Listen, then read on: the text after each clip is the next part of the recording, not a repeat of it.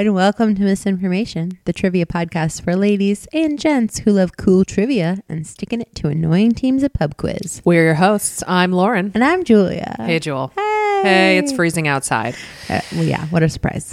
It was like -8 this weekend, and I got an alert on my phone that New Hampshire was going to be -100 degrees wind chill. How is on that Saturday even night. possible? How can you have... I can see 0 degrees, Sure. meaning you have no degrees. No degrees, none. But once you're in the negative degrees... Yeah. We're going to have Steve explain like that Science. to you. Yeah, I know, right? Whatever. So, but you know what will warm us up here is the flame of righteous anger. So, wow. So, today's topic I'm very excited about. I was doing research on it. And again, as you know, I'm an art historian working in a science museum. So sometimes it gets lonely. You know what I mean? So doing research on this topic, I'll be talking today about a famous woman artist. And her name is Artemisia Gentileschi. And today's topic will be known as Slaying Holofernes, Artemisia Gentileschi.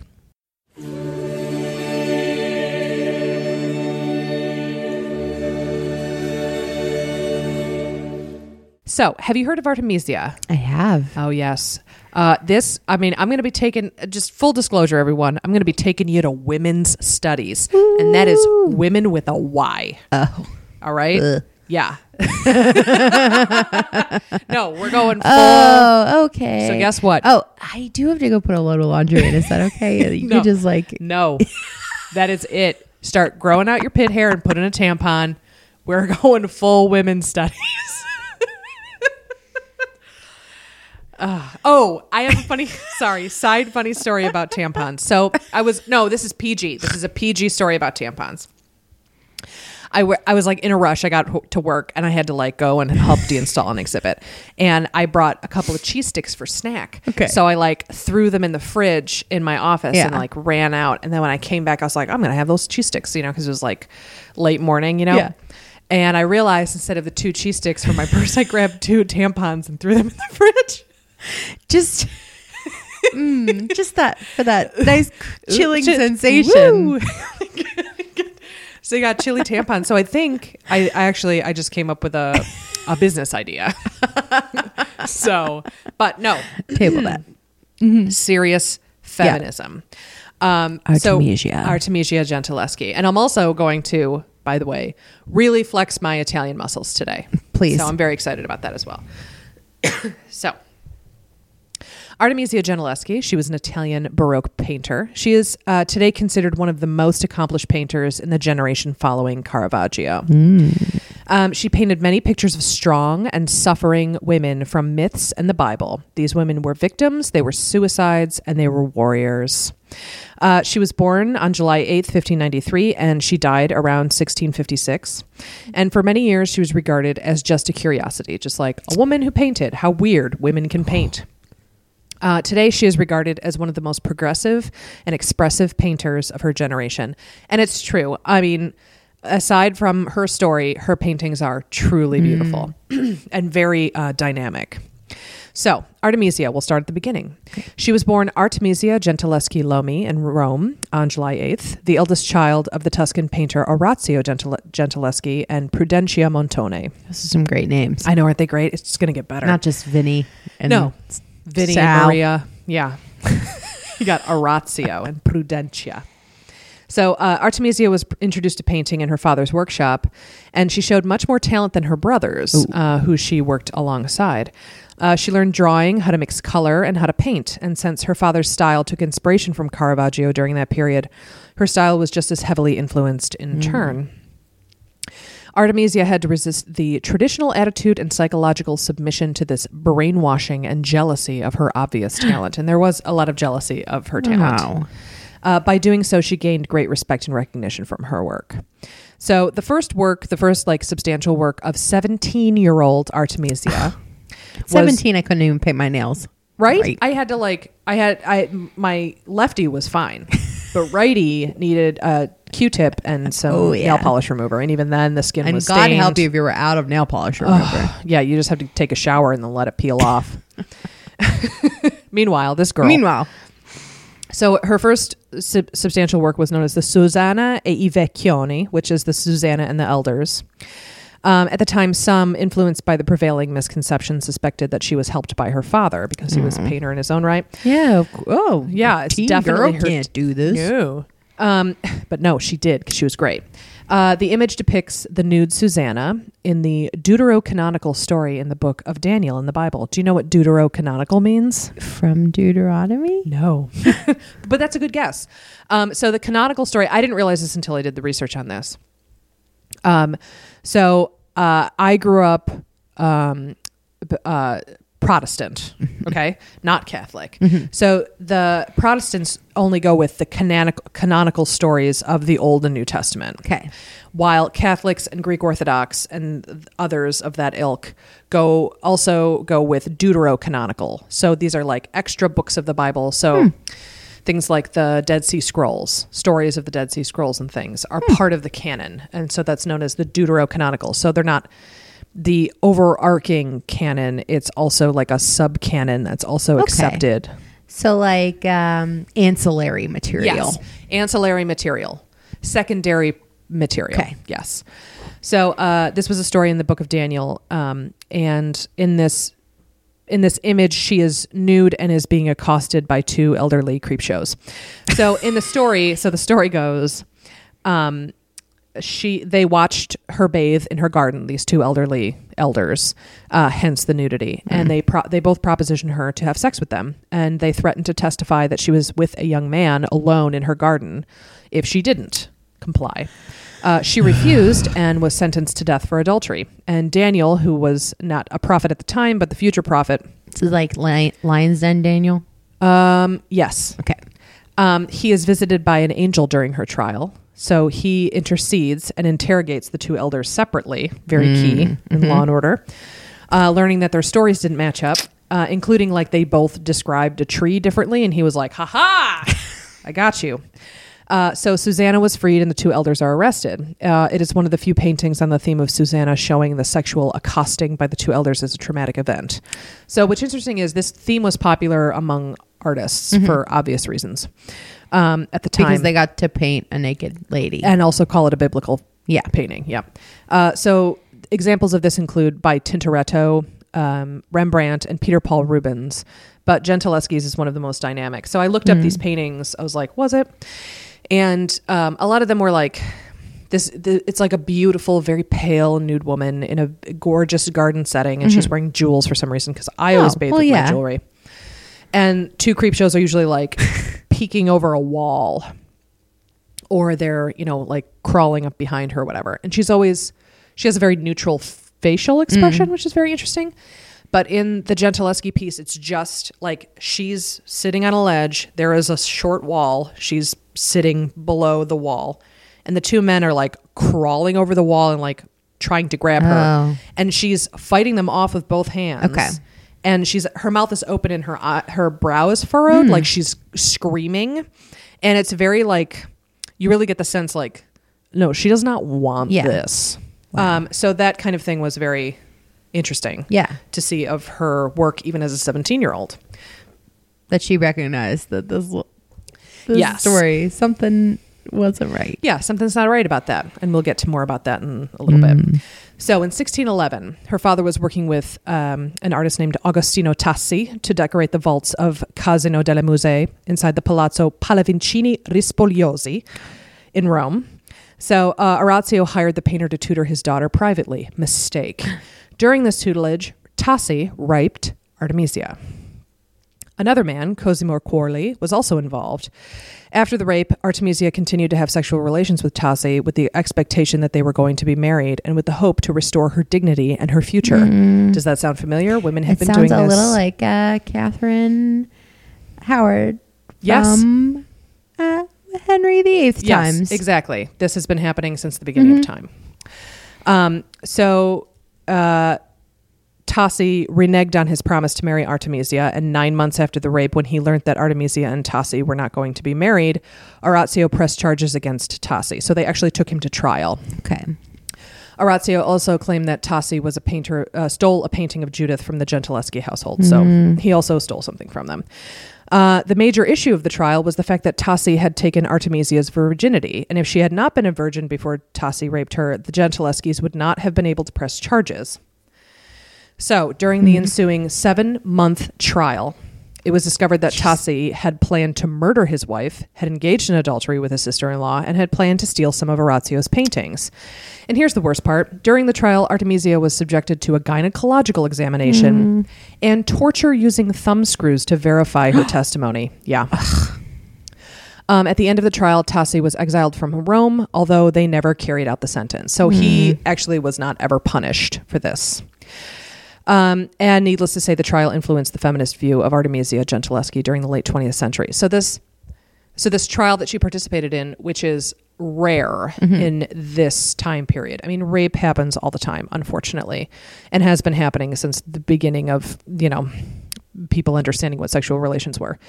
But the fact that she, as a woman during this period, even with the support of her father, took a man to trial and was subjected to not only a gynecological exam, but torture to make sure that she was telling the truth is so rare. And the fact that it became kind of a sensation in their area. And because it was such a big deal, it was something that was recorded in great depth. And so there is always a reading of her work through this lens that she was raped and actually sought vengeance for it. And we'll talk more about that in a minute. So another terrible thing that happened, and then we'll move on to better things. Artemisia was surrounded mainly by the presence of males since the loss of her mother at age 12. When she was 17, Orazio rented the upstairs apartment of their home to a female tenant. Her name was Tuzia. Artemisia befriended Tuzia. However, Tuzia allowed Agostino Tassi and Cosimo Quarli to accompany Artemisia in Artemisia's home on multiple occasions. The day the rape occurred, Artemisia cried for the help of Tuzia, but Tuzia simply ignored Artemisia and pretended she knew nothing of what happened. Artemisia felt betrayed by Tuzia, and because Tuzia was the only female figure in her life, Artemisia's works contain a strong sense of the importance of solidarity and unity between women. And you'll see that a lot in especially her artwork having to do with Judith, which we'll talk about in a minute.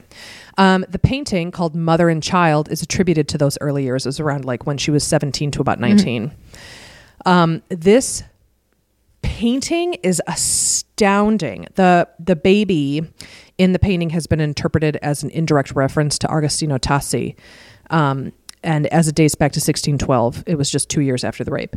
So in this painting, I'll just describe it to you. It's not a mother and it's not a Madonna and child. It's not the Christ and Madonna. It's just a woman, and she's breastfeeding a baby, and her breast is actually bleeding because the baby has bit her, and she is swooning because she is anemic. Because like the baby has taken so much of her lifeblood from her that she is like, her eyes are rolling back into her head. And she's very, very pale, and the baby's face looks like murder, like dark black shark eyes, like I'm gonna take everything from you.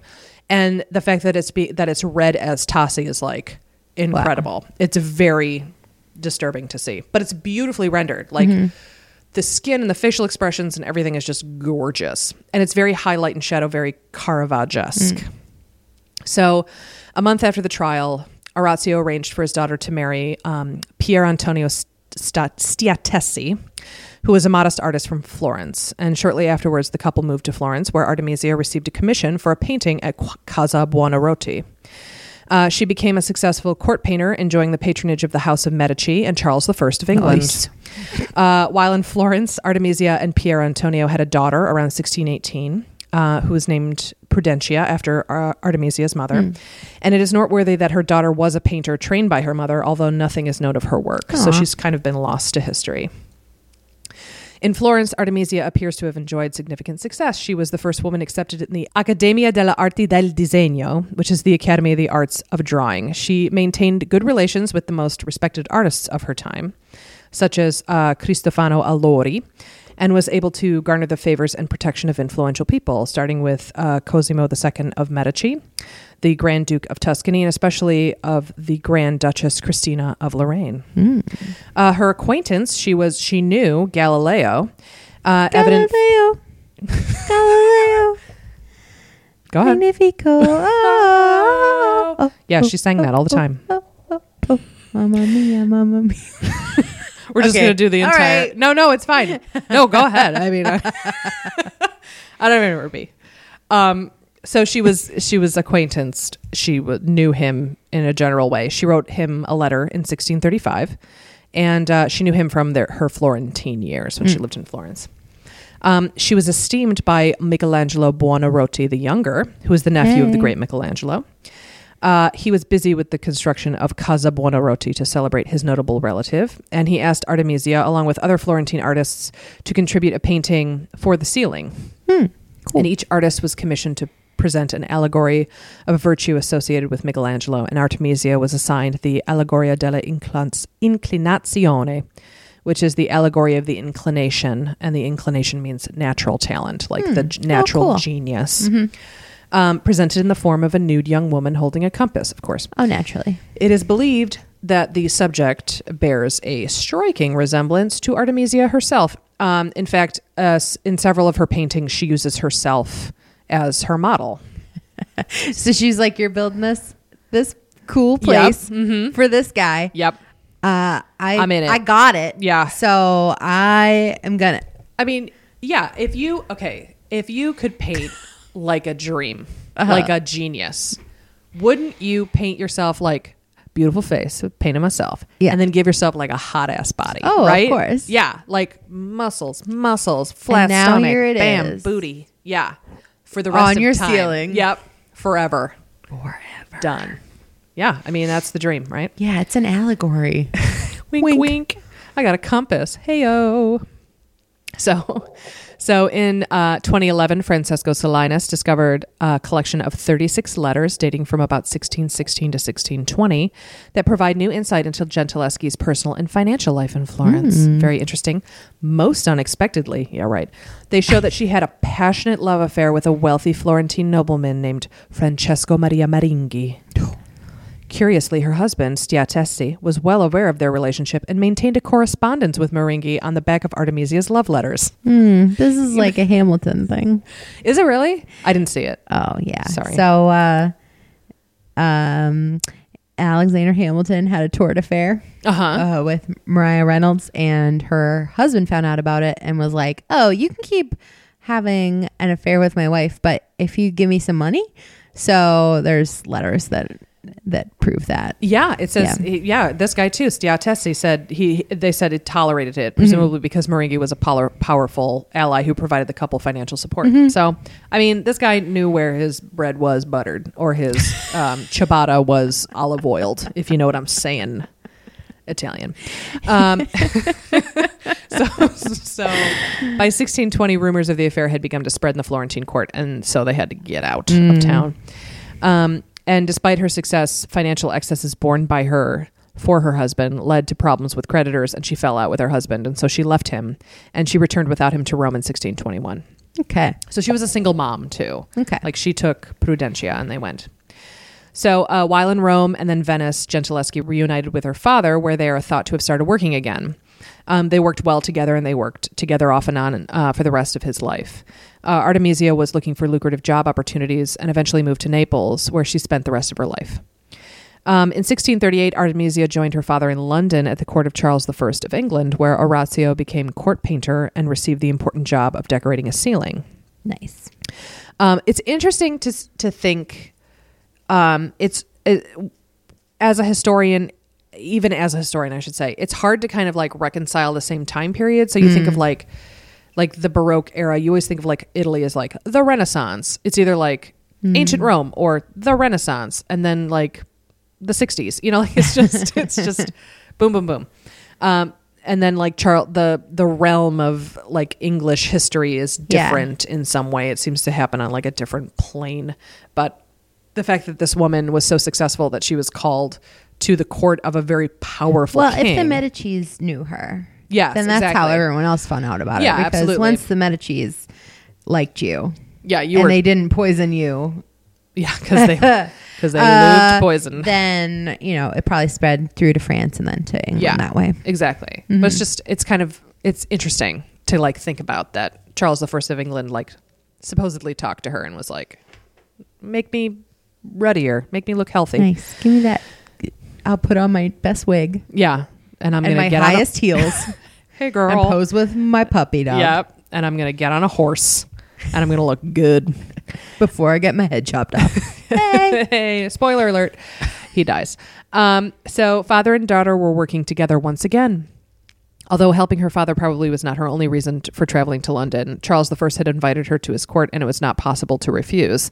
Charles I was a fanatical collector willing to ruin public finances to follow his artistic wishes, one of the reasons why he got beheaded. Yeah, that makes sense. And the fame of Artemisia probably intrigued him, and it is not a coincidence that his collection included a painting of great suggestion, which was known as the Autoritratto in veste di pittura, which is the self-portrait as the allegory of painting. So many allegories. I know, right? They loved allegories. It's like how they could get away with anything. Yeah. Oh, it's an allegory of love. This couple copulating on my ceiling. It's an allegory. It's not porn. How dare you? And also, like, maybe they just couldn't grasp concepts as well. Not everybody could read. Just saying. Here we go. It gets sad. Orazio died suddenly in 1639. We barely knew ye. Artemisia had her own commissions to fulfill after her father's death, although there are no known works assignable with certainty to this period. It is known that Artemisia had already left England by 1642 when the Civil War was just beginning. So she she got out of Dodge. She knew what was going on. Nothing much is known about her subsequent movements. Historians know that in 1649 she was in Naples again, corresponding with Don Antonio Ruffo of Sicily, who became her mentor during the Second Neapolitan period. Man, can I get a mentor? I know, right? How hard is it to get a mentor? The last time, do I know anybody? I don't want advice. I want I guess I want a patron. I guess I don't need a mentor. Yeah. Ooh, we should get a patron. Can we get a patron? Do we know any like super rich? Well, we know some super rich people, maybe. People on our board or something, right? Are any of them really into trivia? Some rich people who are super into trivia and like a couple of funny ladies. Folks. Yeah. If you know anybody rich, please email us at missinfopod@gmail.com who would like to, sponsor us, obviously. Or, just Casper. I'm not proud. Just Casper. We'll shill some mattresses. Yes. So she had a mentor. Sure. The last known letter to her mentor is dated 1650 and makes clear that she was still fully active. So people don't know like what she was painting, but she was still like doing commissions. The prevailing thought is that as Artemisia grew older, her work became more graceful and feminine. And while this was to some extent part of the general shift in taste and sensibility, it must also have resulted from the artist becoming more and more self-consciously a woman painter. Okay. This, we'll talk about this in a second. I don't 100% agree with this particular statement, but we'll see. So Artemisia was once thought to have died in 1652 or 1653. However, recent evidence has shown that she was still accepting commissions in 1654. Ooh. Although she was increasingly dependent upon her assistant Onofrio Palumbo.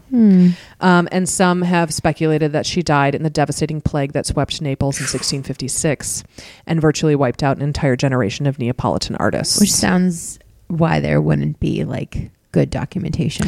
Yeah, exactly. Because a lot of people died. And like they were just like, we just got to get rid of these bodies now. Yeah, exactly. So we're going to talk about Judith slaying Holofernes. Great. Let's talk about that. So we're going to talk about I'm going to give like a brief description of the painting. If you haven't seen it, we'll tweet out a picture of it. It's a shocking painting for something of that time period. So the painting has highlight and shadow. The light is coming from the left portion of the painting and like moving to the right. Everything is in shadow. It's like you turned on like a bedside lamp. That's how bright it is. Judith and her maidservant are holding down Holofernes, who struggles against them. His hand grips the maidservant's bodice. He a giant? No. Well, he was a warrior. He was like a big, yeah. so he grips her bodice with his hand to like get her off of him. And it's a very dynamic movement. You can see that happening in your mind. He screams in pain as Judith pulls the sword through his neck. Blood spurts from the wound in great fountains, getting all over the bed he's lying on, as well as Judith's dress. She, on the other hand, grips the sword firmly and has a determined scowl on her face. There is no mercy here. So it is arguably her most famous piece. Why? Because it's seen as a revenge fantasy due to her rape and trial, obviously. Many historians find this reductive and overly modernized. And, you know, we all want her to be a feminist icon, right? Some even say that her violent and vengeful women were a shrewd exploitation of her celebrity after her trial to glean more money and fame. I think it's more nuanced than that. The situation is a little bit more nuanced than that. She wasn't painting these women in a vacuum, right? So although the subject matter was popular amongst patrons and she wasn't the only woman painter working during that time, there were a lot of other women. They weren't just... there were a lot of other women painters who weren't just being commissioned just because they were women. It wasn't just like what's the word I'm looking for? Like a novelty. They weren't just novelties. They were traveling all over the royalty in Spain and England and Italy and everything were commissioning these women. There weren't a lot of them, but there were some. She wasn't the only woman. And so but the thing is, she didn't have to paint these scenes so violently or put herself in them. And I like to think it was a little bit of a fuck you while taking these assholes' money, you know? So, more recent critics, starting from, the difficult reconstruction of the entire catalog of the Gentileschi, including her father. They tried to give a less reductive reading of the career of Artemisia, placing it more accurately in the context of different artistic environments in which the painter actively participated. So, tastes change, right? Yeah. Things shift around. You know, the French loved like things that looked like pretty candy. And then the Italians were like, no, I want to see blood. And things shift and change and people like what they like. And artists during this time period, if you wanted to eat... Yeah, you just did what was asked of you. Yeah, exactly. Couldn't really afford, especially Artemisia being a woman, you couldn't really afford to be like, no, I'm not going to do it that way. So a reading such as this restores Artemisia as an artist who fought with determination, using the weapon of personality and the artistic qualities against the prejudices expressed against women painters, being able to introduce herself productively in the circle of the most respected painters of her time, embracing a series of pictorial genres that probably were more ample and varied than her paintings suggest. So, sure, her artistic style went from like violent ladies killing people to like beautiful soft ladies, like the Madonna and Child, and like like familial love, that kind of thing.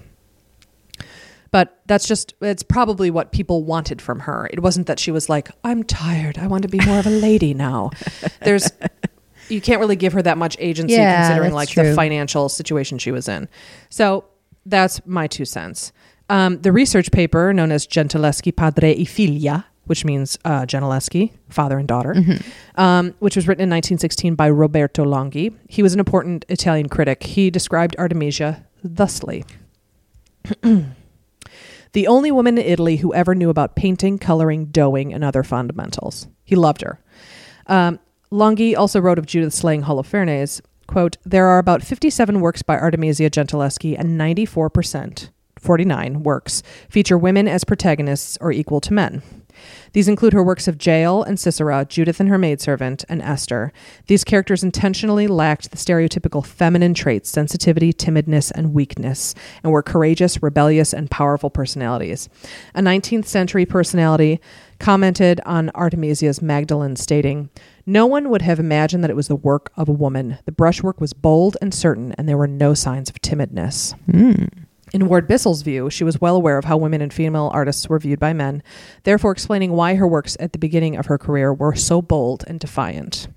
So Longhi continued to write, who could think, in fact, that over a sheet so candid as so brutal and terrible massacre could happen? But it's natural to say, this is a terrible woman. A woman painted all this? There's nothing sadistic here. Instead, what strikes the most is the impassibility of the painter, who was even able to notice how the blood, spurting with violence, can decorate with 2 drops the central spurt. Incredible, I tell you. And also, please tell Mrs. Stiattesi, the conjugal name of Artemisia. He calls her by her husband's name. The chance to choose the hilt of the sword. At last, you don't think the only aim of Giuditta is to move away to avoid the blood which could stain her dress? So there was I thought he loved her. He did, but I think he was like, Artemisia, you don't have to be so violent. You're such a beautiful painter. You don't have to show the blood. But this painting has like, we saw it on the toast all the time. Like this idea of a woman literally like slicing a man's head off. And the painting is literally like a snapshot of her literally in the middle of his throat. And it's even now it's really surprising to see. It's a very violent piece. Do we know if it was commissioned by a Medici? It may have been, because that makes perfect sense to me. No, absolutely. Because you're talking, because as the quote that you were mentioning, like, oh, can you imagine that anybody would want a woman to paint something like this? Yes, Marie and Catherine de Medici would like you to paint something like that, please. Absolutely, yes. So and that's the thing. Like, you can think of, there are other personalities at play that may or may not have been men in this situation. This may have been like, we talk about women in feminist theory. You talk about women working in in the underground. So there's a lot of like subtext of how to communicate and how to get your point across and how to like protect yourself and how to protect your children and that kind of thing. So this idea of like having a subtext where it's like, oh, I just want this allegory. I just want this biblical story. Allegory. Yeah, I just want this biblical story. Like, everyone loves this biblical story.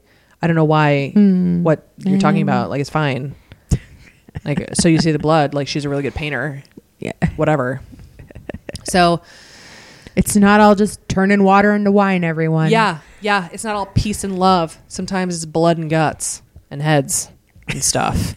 And also the other thing is Artemisia Gentileschi's Judas Slaying Holofernes is one of the most violent examples of that very popular theme.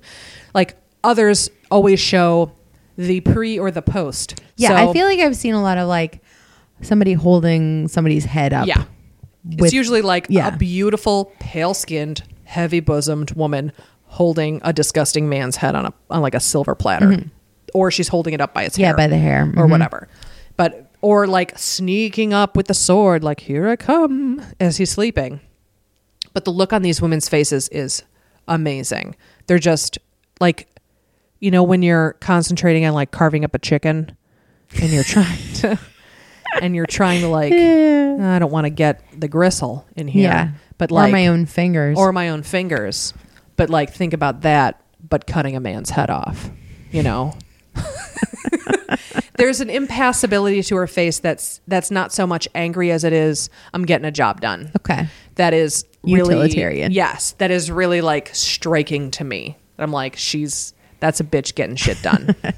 So at the end of all this, to like wrap up my women's with a Y studies, Linda Nochlund's Why Have There Been No Great Women Artists, which is a seminal piece of art history, feminist art history work. It's only 6 pages. You can get it on as a PDF online. I highly recommend. It's very good. So the question, I'm going to tell you the gist of it. So maybe you don't have to read it. So the question, why have there been no great women artists? The question implies that women are incapable of greatness. Right? By asking that question, you're setting yourself up to be like, okay, there's no great women artists. And while some might argue with examples such as Gentileschi, and granted, this piece was written in 1971. This was before Gentileschi was really seen as an actual like excellent painter in her own right, despite the fact that she was a woman and a raped woman at the time. She was mentioned, but she wasn't as highly regarded as an artist at the time of the piece. But the answer lies in the fact that women have not been allowed to be great in anything, let alone art. So it's a systematic, like, there haven't been any great women artists, not because there weren't any great women artists. It's that women weren't allowed to be great under the systems that they were living under. You needed the materials. You needed to make wages somehow. Yes. It's possible that there were women artists of the Renaissance that just never got credited, or or they were stuck doing like sketching in their home, or they learned from a tutor, or they were so lower class they couldn't afford anything even close to what would be even considered art supplies, kind of thing. So, or they were married off at 16 and they didn't like why would you even consider painting? That's so frivolous. And I mean, I just think also it's possible that there could have been women painters in some of these workshops. Yeah. Like Rembrandt had like 400 painters working for him at any given time. You're going to tell me that none of them were women? Yeah. Like, and then you just, they kind of fade into obscurity because their names weren't attached to these things. Yeah. Or even if they were the ones who did an entire piece, a lot of times there were men who attached their names to it, their fathers or their husbands. Yeah. So just more men stepping on the necks of ladies. God. So I hope you enjoyed my topic. Real uplifting. Yeah, I know. I'm sorry. Well, I hope this gets better. So she's kind of the name you need to know if somebody's talking about, say, 16th, 17th century Italian women artists. Yes, especially Judith Lang Holofernes. That's an excellent example, and it's very good. I mean, get it tattooed on your back. It's so good. Do you know where the original is? The original is in there are two. There's a smaller version and there's a larger version. And one I think is in the Netherlands. Oh, cool. And the other I think is in one of the very many, like the Campobello or something, the Uffizi, something like that. Cool. But I'll look that up. I'll look it up. So yeah, that was Artemisia Gentileschi. Wow. May she rest.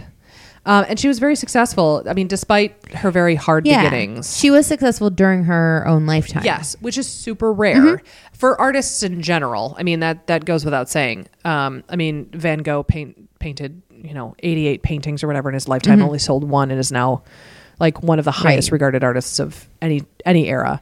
But her specifically, the fact that she, as a woman, was so successful and as well regarded as she was, is unusual, unfortunately. So wow. So cool. There you go, everybody. So my quiz is actually related. Surprisingly enough, Deuteronomicanical. yes, we're going to be talking about deuterocanonical biblical stories. Buckle in. No.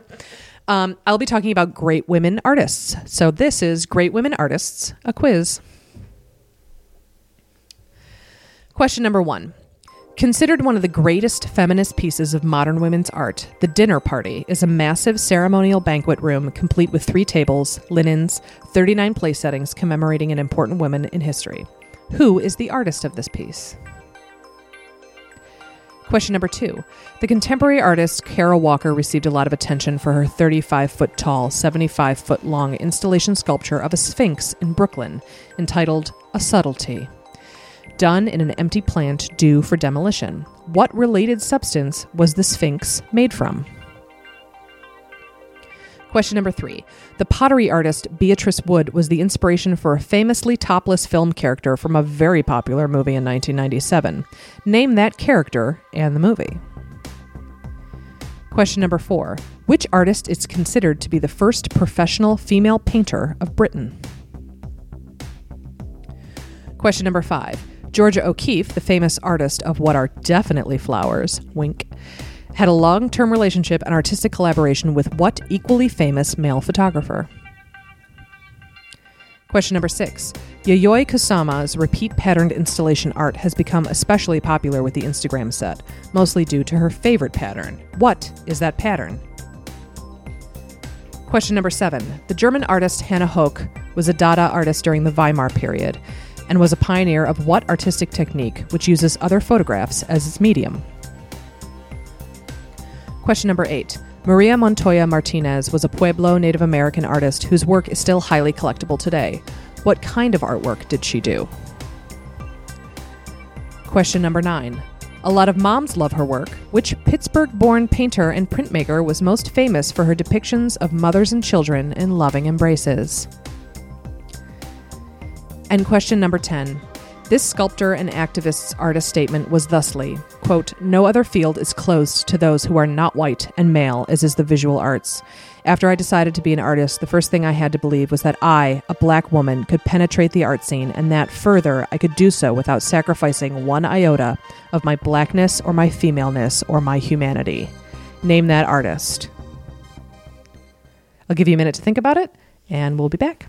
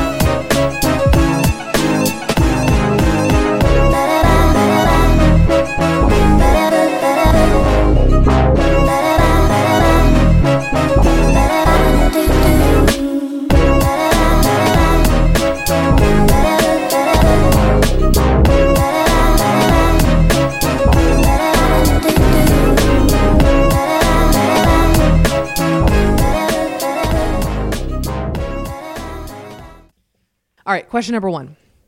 Considered one of the greatest feminist pieces of modern women's art, The Dinner Party is a massive ceremonial banquet room complete with 3 tables, linens, and 39 place settings commemorating the important women in history. Who is the artist of this piece? Judy Chicago. Yes, you got it.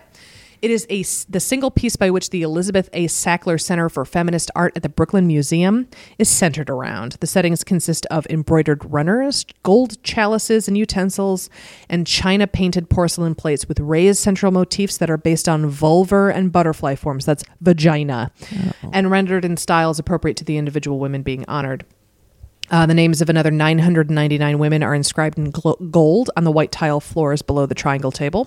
Great. And this permanent installation is enhanced by rotating herstory gallery exhibitions relating to the 1,038 women honored at the table. Nice. I have not seen it personally. I have been to the Brooklyn Museum, but I don't know why. I think it was closed when I went. Okay. Question number 2, the contemporary artist Kara Walker received a lot of attention for her 35-foot tall, 75-foot-long installation sculpture of a sphinx in Brooklyn entitled A Subtlety, done in an empty plant due for demolition. What related substance was the sphinx made from? Is it sand? Is it sugar? It was sugar. Yeah. Yes, it was officially entitled, here it comes, A Subtlety, or The Marvelous Sugar Baby, an homage to the unpaid and overworked artisans who have refined our sweet tastes from the cane fields to the kitchens of the New World on the occasion of the demolition of the Domino sugar refining plant. Wouldn't it have been so expensive? Yeah. To have all that?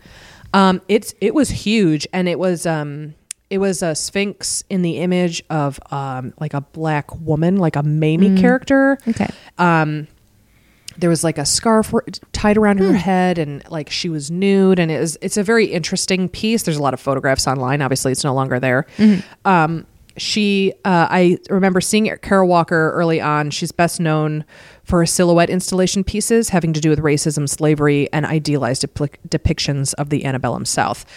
She had an installation in actually the lobby of the MFA a couple of years ago. Oh, cool. And she's like an art world. After A Subtlety, she was like an art world darling. Like everyone loved her, and she took a couple of years off. And this past summer, I want to say she had a new installation that was kind of making fun of her being an art world darling. Oh. Which was kind of clever. I don't remember, but her artist statement was something like, the hottest thing to hit the art world. Her work is worth hundreds of thousands of dollars. Yeah. It's pretty good. Okay, question number 3. The pottery artist Beatrice Wood was the inspiration for a famously topless film character from a very popular movie. Who was the character and the movie? I don't know. It is Rose DeWitt Bukater from Titanic. Bukater? Oh. Bukater. Was that? I think that was her last name. Yeah, I had no idea that she was based on a real person. So there you have it. Titanic. Who knew? Another James Cameron reference in 2 episodes. He just infiltrates everything. Question number 4, which artist is considered to be the first professional female painter of Britain? I don't know. That's Mary Beale. I didn't know either. She was a contemporary with Peter Lely, who was very prominent in the court of Charles I. So this was 17th century? Yes. This was, 17th century. She started her own business and supported her family on her paintings. She was a shrewd, outspoken badass who was remarkably talented. She was really she did not hesitate to tell you what was what. So her stuff still exists today? Her stuff still exists today. She was primarily a portrait artist because she worked in the courts of Europe. Okay. And there's a self-portrait of hers in a London gallery. And I cannot remember. Question number 5, Georgia O'Keeffe, the famous artist of which are definitely flowers, had a long-term relationship and artistic collaboration with what equally famous male photographer? Ansel Adams. No, it was Alfred Stieglitz. He often photographed her occasionally topless, but he loved taking pictures of her neck and especially her hands. He was obsessed with her hands. Yeah, there's a lot of pictures of her touching her neck, caressing. They had a very sexual relationship, but He would often take photos of her sewing because he loved her hands and how she had very long, beautiful fingers. So there's a couple of very famous black and white sepia tone photos of her hands that are still floating around. Question number 6, Yayoi Kusama's repeat pattern installation art has become especially popular with the Instagram set, mostly due to her favorite pattern. What is that pattern? Isn't it polka dots? It is polka dots. It's you see the white mannequin with big orange dots. Vinyl. Yeah. And her installations, when I was in Chelsea, several years back for a museum studies thing, and she would use those storage containers that you would see. Like they had like the roll up garage doors, and she would turn them into like installations where you could actually walk in. Yeah. And there were like balls on the ground and all sorts of things, but everything was polka dot, and you would definitely like feel disoriented. So like all the mirrors too. Yes. And I've seen pictures where she's like 88 now. She always wears like a bright red bob wig with very blunt bangs and only wears polka dots. And for someone who has such a cheery like oeuvre, her face all the time looks like she wants to kill you. Like she just looks like her face is just like the most miserable thing. I'm sure she's a very happy person, but whatever. Question number 7. This German artist, Hannah Hoch, was a Dada artist during the Weimar period. She was a pioneer of what artistic technique which uses other photographs as its medium? Is it like when they make a big collage out of a bunch of other little photographs? Yes. And like color tone it and all that stuff? I don't know what it's called. It's called a photo montage. Okay. What you're thinking of is like Chuck Close, where it's like, I mean, he painted that, but like where it's like if you get up close, it's like individual photos. Then you back. Hers is more like just like collage. She would take photos or ads from magazines and cut them out. And because she was a Dada artist, she got away with it because it was just like weirdness. We're weird, right? Dada. Question number 8. Maria Montoya Martinez was a Pueblo Native American artist whose work is still highly collectible today. What kind of artwork did she do? How about pottery? Yes, you are absolutely correct. She was a ceramicist and a potter. She and her whole family used traditional Pueblo pottery techniques to make what's known as blackware or black on black. And it's like a matte black pot with like a glossy black like design. It's cool to look at. That would be cool on nails too. Ooh, it would be cool on nails. Oh man, I should do that. It's my manicure homage to Maria Montoya Martinez. Question number 9. A lot of moms, I hope you know this one. A lot of moms know her work, love her work. My mom had one. Which Pittsburgh-born painter and printmaker was most famous for her depictions of mothers and children in loving embraces? Mary Cassatt. It was Mary Cassatt. We had one, I think it was in our nursery. My nursery was of one of like the mother and child in a beautiful nursing embrace, I think. I don't know what happened to it. Mom, what happened to it? Do you still have it? Text me when you get this. I won't talk to you until then. Okay, and finally, question number 10. This sculptor and activist's artist statement was thusly: no other field is closed to those who are not white and male, as is the visual arts. After I decided to be an artist, and the first thing I had to believe was that I, a black woman, could penetrate the art scene, and that further I could do so without sacrificing one iota of my blackness or my femaleness or my humanity. Why don't you tell me what the answer is? Her name was Elizabeth Catlett. She was in the early 20th century, she went to Howard University. Her mother worked like 5 jobs so that she could go there. She graduated summa cum laude. She was a sculptor. She learned the art of sculpting under several like famous Mexican artists, and actually moved to Mexico after becoming a socialist. She lived like a great and varied life, and actually there are several pieces in the Memorial Art Gallery here in Rochester, New York. Oh, very cool. And she was very prolific. I think she died in the 90s, and she was working right up until then. She worked in various mediums. She sculpted, she did printmaking, she did painting and drawing, all sorts of stuff. She was great. Wow. So that is my quiz on great women artists. So now you know some great women artists, and they exist. Yeah. Linda Nochlin. Well, she was speaking, facetiously, but. So anyway, thanks for listening, you guys. Yay. I hope you liked my women study topic. Please, if you like us, please rate, review, and subscribe. We are on iTunes. We are on Google Play. We are on Stitcher. And you can get us on our RSS feed. Yeah, you sure can. Yeah, you sure can. You can email us at missinfopod@gmail.com. You can find us on Twitter. We're at missinfopod. We have a website, www.missinfopod.com. And also we're on Facebook, Misinformation and Trivia Podcast. So is that it? Okay. I think. Yeah. Oh, also, if you guys have any cool trivia, like if you have trivia that you bust out at a party where, no one's talking or no one's talking to you, and you're like, hey, did you know that James Joyce loved underpants and he kept a tiny pair in his pocket and he would like put it on his fingers and walk across the bar? It's one of my favorite topics. One of my favorite pieces of trivia. How about you let us know and we will give you a shout out on the podcast. Yeah, we're thinking of having a new segment. Yeah, we're listeners submitted trivia. Facts. Yeah, we'll workshop the name. Yeah, sure. And we'll have a little theme song that we sing. Ooh, I'm excited about that. Here we go. So please reach out to us. You can email us that little tidbit of trivia information. You can tweet at us that. You can write it on our Facebook page. Again, we're very reachable. Oh, yeah. So, let us know your favorite trivia and we will shout you out on the podcast. Yeah. So please do that for us, guys. Awesome. Awesome. All right. Well, thanks for listening. Thank you. We'll catch you next time. Bye. Bye.